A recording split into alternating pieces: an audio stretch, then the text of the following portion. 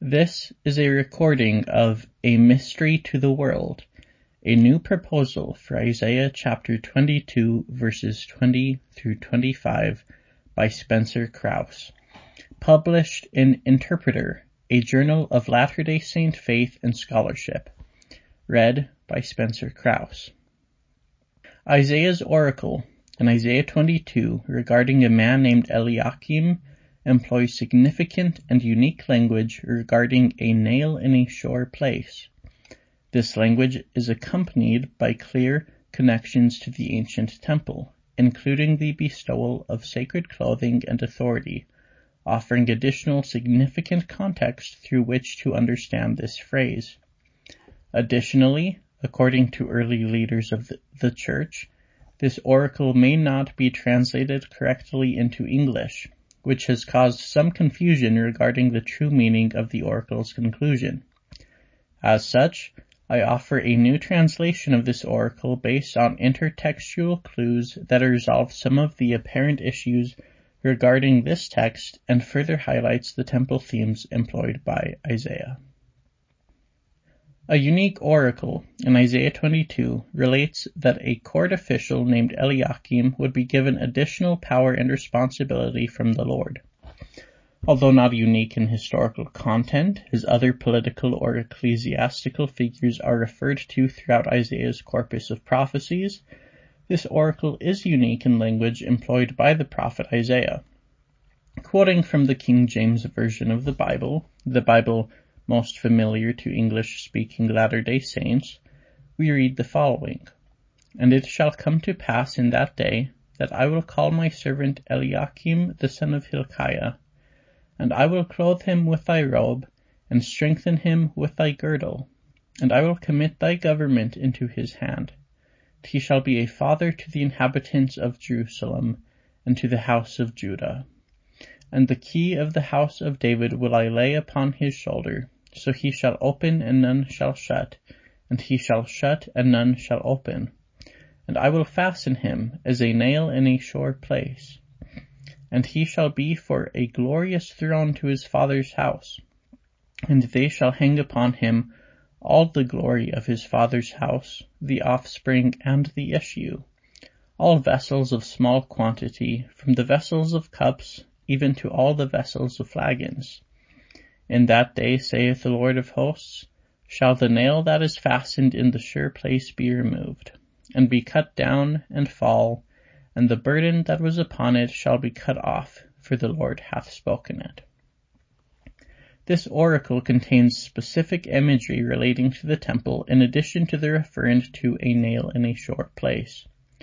This language regarding a nail is seldom touched upon in the scriptures, but I will argue that it, too, was understood by ancient authors to be related to the temple and appears to have been understood in a temple context by the prophet Joseph Smith and other leaders of the church.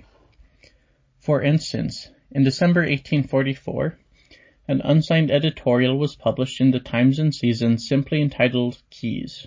This editorial offered commentary on this oracle against Shebna and the prophesied rise of Eliakim to power.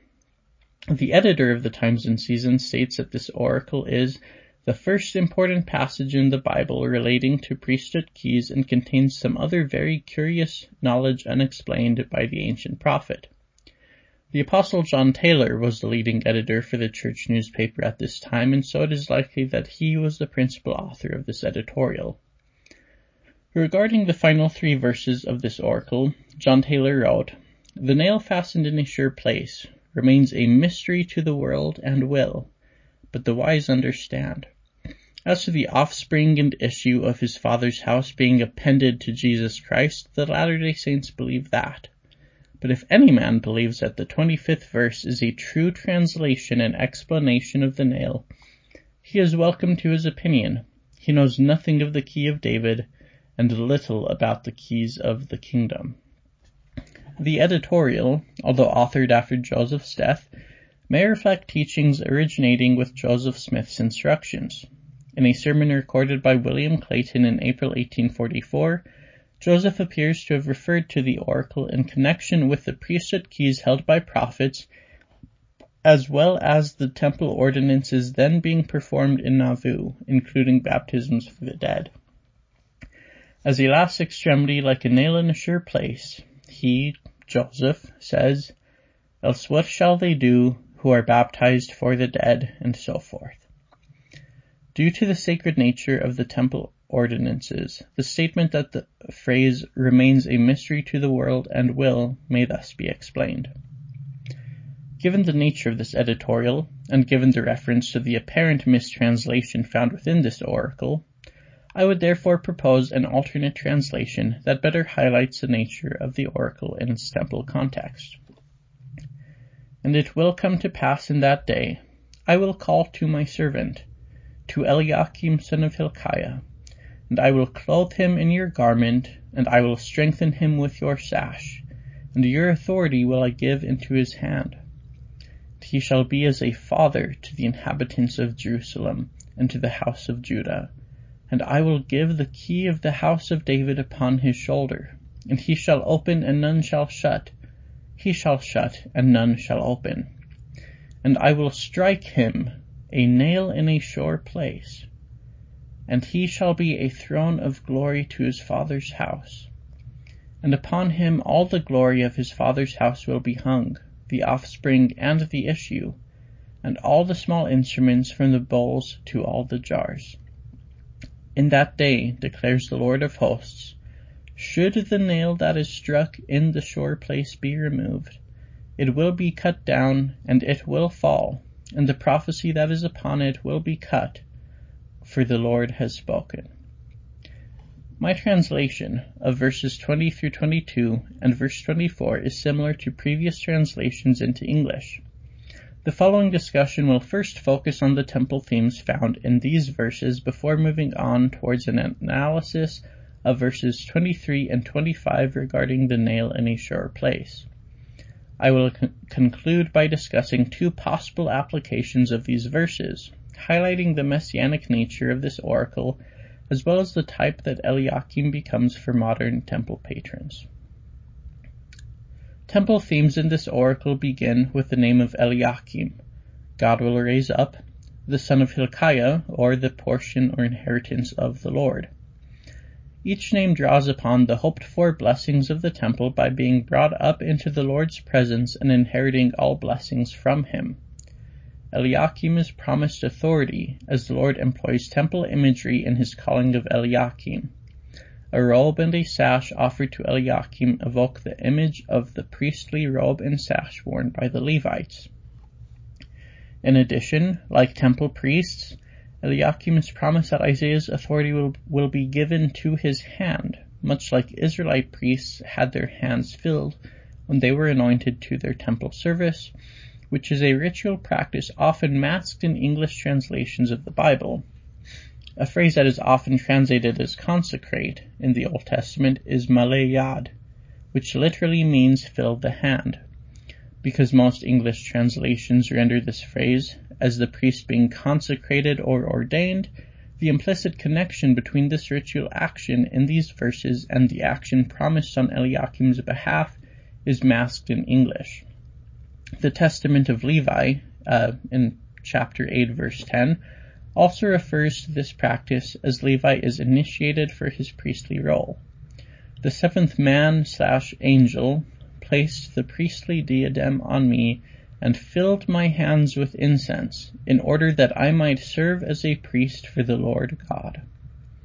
Other instances in the Bible that may reflect this practice are seen in Exodus 29, verses 23 and 24, and Leviticus 8, verses 26 through 28, in which an offering is placed on the palm of the priest so that they may offer it to the Lord. The connections to this practice are further strengthened when Leviticus Rabbah is considered, an early midrash that states that Shebna served as the anointed priest, soon thereafter clarified to be referring to the high priest. Eliakim, then, would be anointed to the same office. A part of that authority regards the key of the house of David, allowing Eliakim to open and shut with none able to reverse his decisions. These keys are reminiscent of the sealing keys given to Peter by the Lord Jesus Christ. I will give you the keys of the kingdom of heaven, and whatever you bind on earth will be bound in heaven, and whatever you loose on earth will be loosed in heaven. These same keys were given to Nephi, son of Helaman, in the Americas.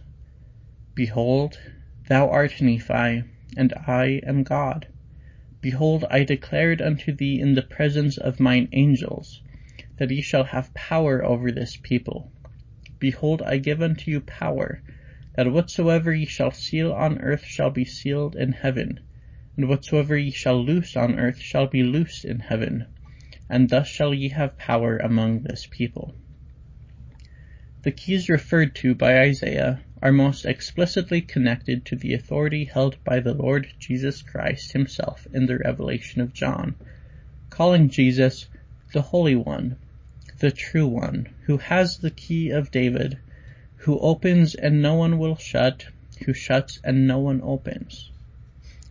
Early Jewish authorities likewise find references to the temple in these keys. For instance, Targum Jonathan expands this verse to refer to the keys as the key of the temple and the government of the house of David.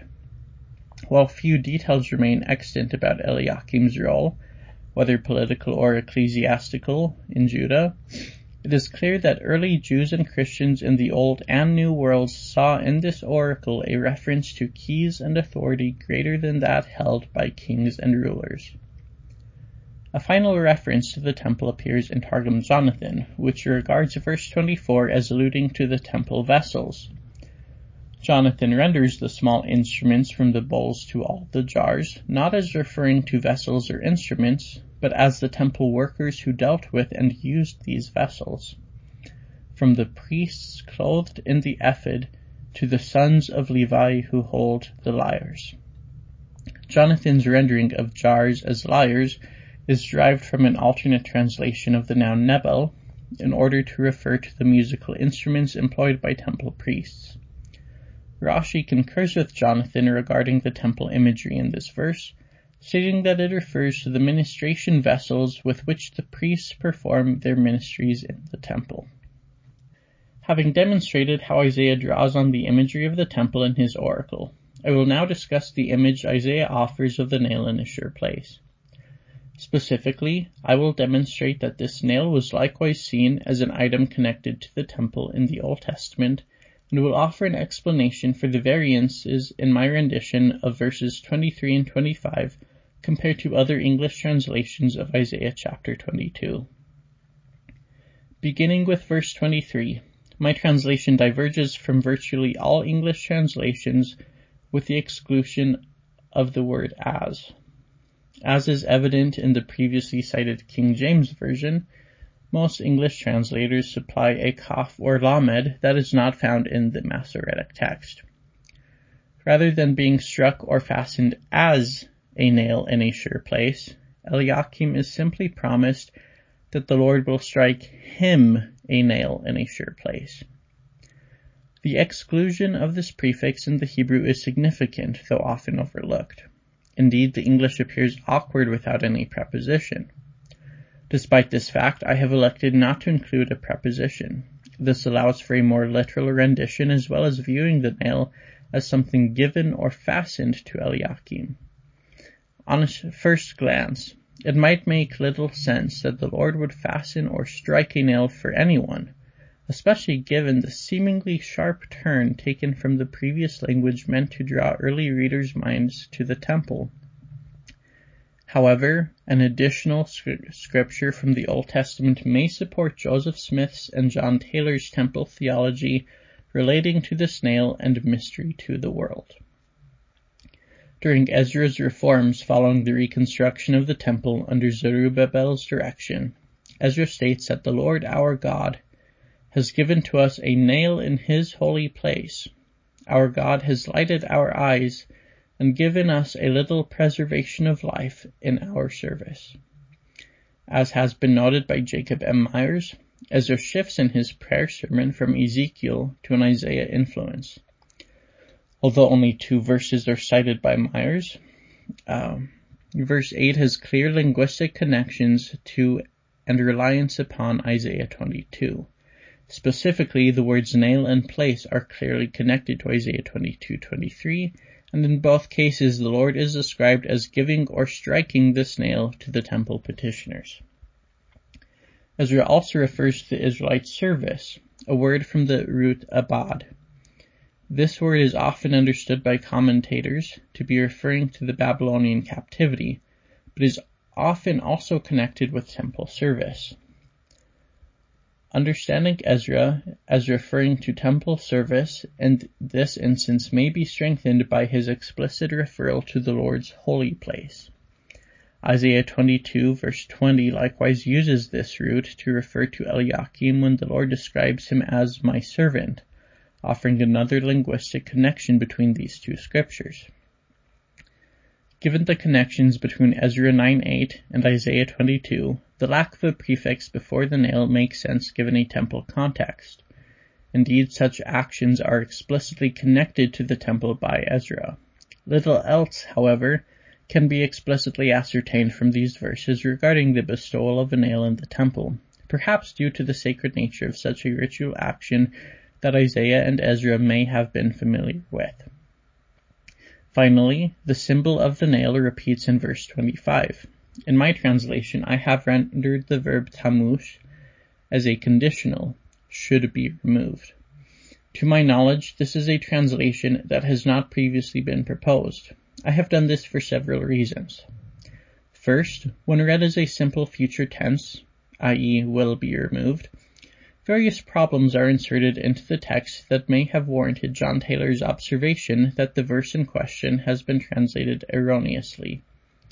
Immediately after offering an oracle regarding Eliakim's rise to power and favor shown by the Lord, he is to fall and be cut off from the Lord. This apparent reversal of blessings has led to some scholars to believe verse 25 is a later addition to the initial oracle following Eliakim's removal from office.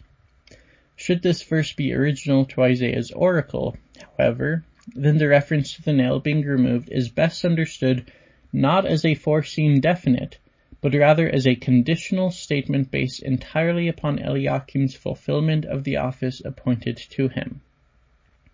Second, in support of a conditional reading of the phrase, Isaiah refers to a covenantal curse found elsewhere in the Bible relating to covenantal infidelity. In Amos 3, verse 14, the Lord states, "For in the day I punish the transgressions of Israel, I will punish the altars of Bethel, and the horns of the altar shall be cut off and shall fall to the earth." Amos was a contemporary of Isaiah, preaching in the northern kingdom of Israel. While he and Isaiah may not have had access to one another's writings, it is significant that both prophets use the same two verbs, that is, cut off and fall, in close connection with one another in a similar context. Amos, moreover, specifically refers to the temple altar in Bethel in his prophecy, showing the Lord's rejection of Israel's temple worship because they had broken their covenants. The reception of curses as well as blessings was a common feature in the Old Testament covenants, and so reading Isaiah 22 verse 25 as a conditional curse evoking the same imagery as Amos strengthens the temple themes found throughout Isaiah's oracle. Finally, the conditional phrase included in my translation is often left entirely up to the context of the passage. Hebrew verbs do not always have a clear conditional tense, and translators must carefully consider the context of a given passage in order to fully parse the author's original intent. While some scholars may yet argue that verse 25 may have been a later addendum to the text, this need not be the case, and contextual evidence can support the verse's position as original to the oracle, delivered in a conditional context following the reception of blessings offered to Eliakim. Many Latter-day Saint commentators have explored the Eliakim oracle and correctly see in this oracle a type for Jesus Christ. Elder Jeffrey R. Holland called this chapter a moving messianic tribute, and sees in the nail a reference to the crucifixion and atonement of the Savior Jesus Christ. Many of Isaiah's prophecies, after all, call to mind the atoning work of Jesus Christ, who appears to be envisioned as the high priest of the temple. Jesus Christ was raised up by God and of the inheritance or portion of the Lord. He was given all power and seen as the great high priest of the heavenly temple by early Christians. As the great high priest who held the sealing keys and rule over Israel, everyone can be adopted through covenants as his sons and daughters, making him our Father. As the glory of God is the immortality and eternal life of man, Jesus would be the ultimate realization of that glory as the one who made our eternal life possible. Jesus was also quite literally struck with a nail on the cross for this to happen, and upon completion of Jesus' mission, was removed from the cross. Elder Holland and other Latter-day Saint scholars have thus seen verse 25 as referring to the fulfillment of the atonement and Christ's body being removed from the cross. It is also significant that early Christian texts often depict Jesus performing sacred rites with his disciples. Some of these commentators note Eliakim may have failed in his expected role. Such a conclusion, though potentially a valid observation, may be reconciled with the messianic message regarding Jesus Christ given a conditional understanding of this verse. Eliakim's own personal decisions, whether for good or for ill, need not affect the messianic nature of this verse when it is understood that Isaiah used his own immediate context to prophesy of the future Savior. Viewing verse 25 as a conditional statement also allows for an interpretation of Eliakim's role to stand as a type for all temple petitioners. Through the ordinances performed in the temple and the covenants made therein, we become more like the Savior Jesus Christ as we are clothed and given sacred promises and authority. Ultimately, the only hindrance to the realization of these promised blessings will be ourselves. Our actions will determine if the covenants we make will be broken. Whereas the Lord offers all the nail in a sure place, only we have the power to remove it, and by extension, ourselves from the Lord's presence. The Lord's promise of mercy is eternal, however, and could be rightfully described as a nail in a sure place for all who come to him and honor the covenants they have entered in his holy temple. The author would like to thank Donald W. Perry and Monica H. Richards, with whom he previously discussed many of his findings and who encouraged him to write this paper. Spencer Krause is a student at Brigham Young University majoring in computer science and minoring in modern Hebrew and ancient Near Eastern studies with an emphasis on the Hebrew Bible. He works with Scripture Central as a research associate and also as a research assistant for Lincoln Blumel studying early Christianity and the New Testament. This has been a recording of A Mystery to the World, a new proposal for Isaiah chapter 22, verses 20 through 25, by Spencer Krause, published in Interpreter, a journal of Latter-day Saint Faith and Scholarship, volume 58, 2023, read by Spencer Krause. This audio recording is copyrighted under a Creative Commons license and may be freely distributed if it remains unchanged and the journal and its website are credited and it is for non-commercial use. A printed version of this and many other articles can be found at journal.interpreterfoundation.org. More information about the Interpreter Foundation, along with a wide array of additional resources, can be found at interpreterfoundation.org.